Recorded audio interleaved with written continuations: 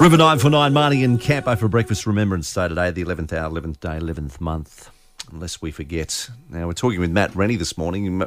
Matt's a war veteran who served in Korea and Malaya. And, Matt, you've been working on this project for 20 years, soldiers buried in Ipswich General Cemetery in World War One. Tell us all about the project, Matt. Well, we've got the first lot. We've got 181 up at the present time, and I thought some time back that'd be the end of it, but it's not. I've got another 50, 60 years sitting on my table now that ready to go. It'll be next year. But some of these we put up, they've been in this cemetery for over 100 years without any recognition whatsoever. Wow. None whatsoever.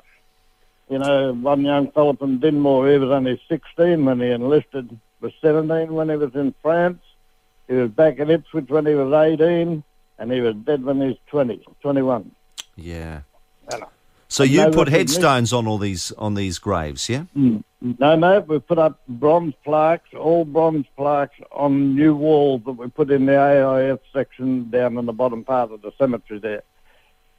It's the most beautiful spot in the cemetery, to be honest. I feel for this year. I look at those fellows that have had no recognition whatsoever, none. There's nothing on the headstone to show they're a veteran.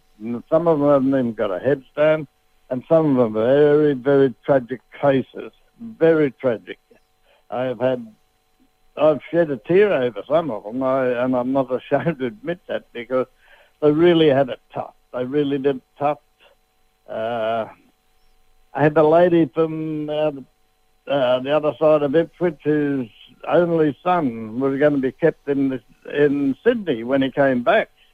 And she got a letter from the master of the Lunatic Asylum of New South Wales. Imagine getting a letter like that.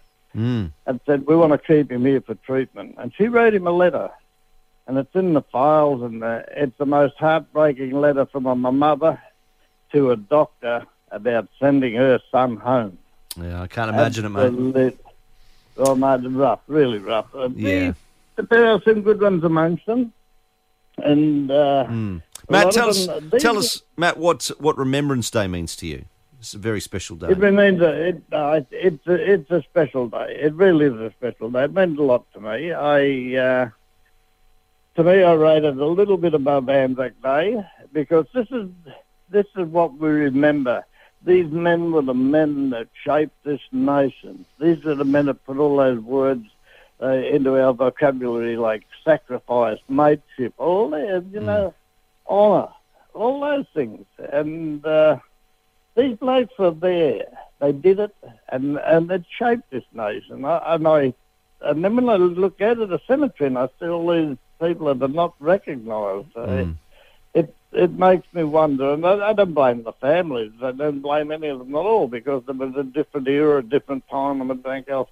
But they did. The government did. The government could have done something. Yeah. And even the men in the Sandy Gallop mental home, buried in an unmarked grave, unrecorded. We don't know who's in what hole where.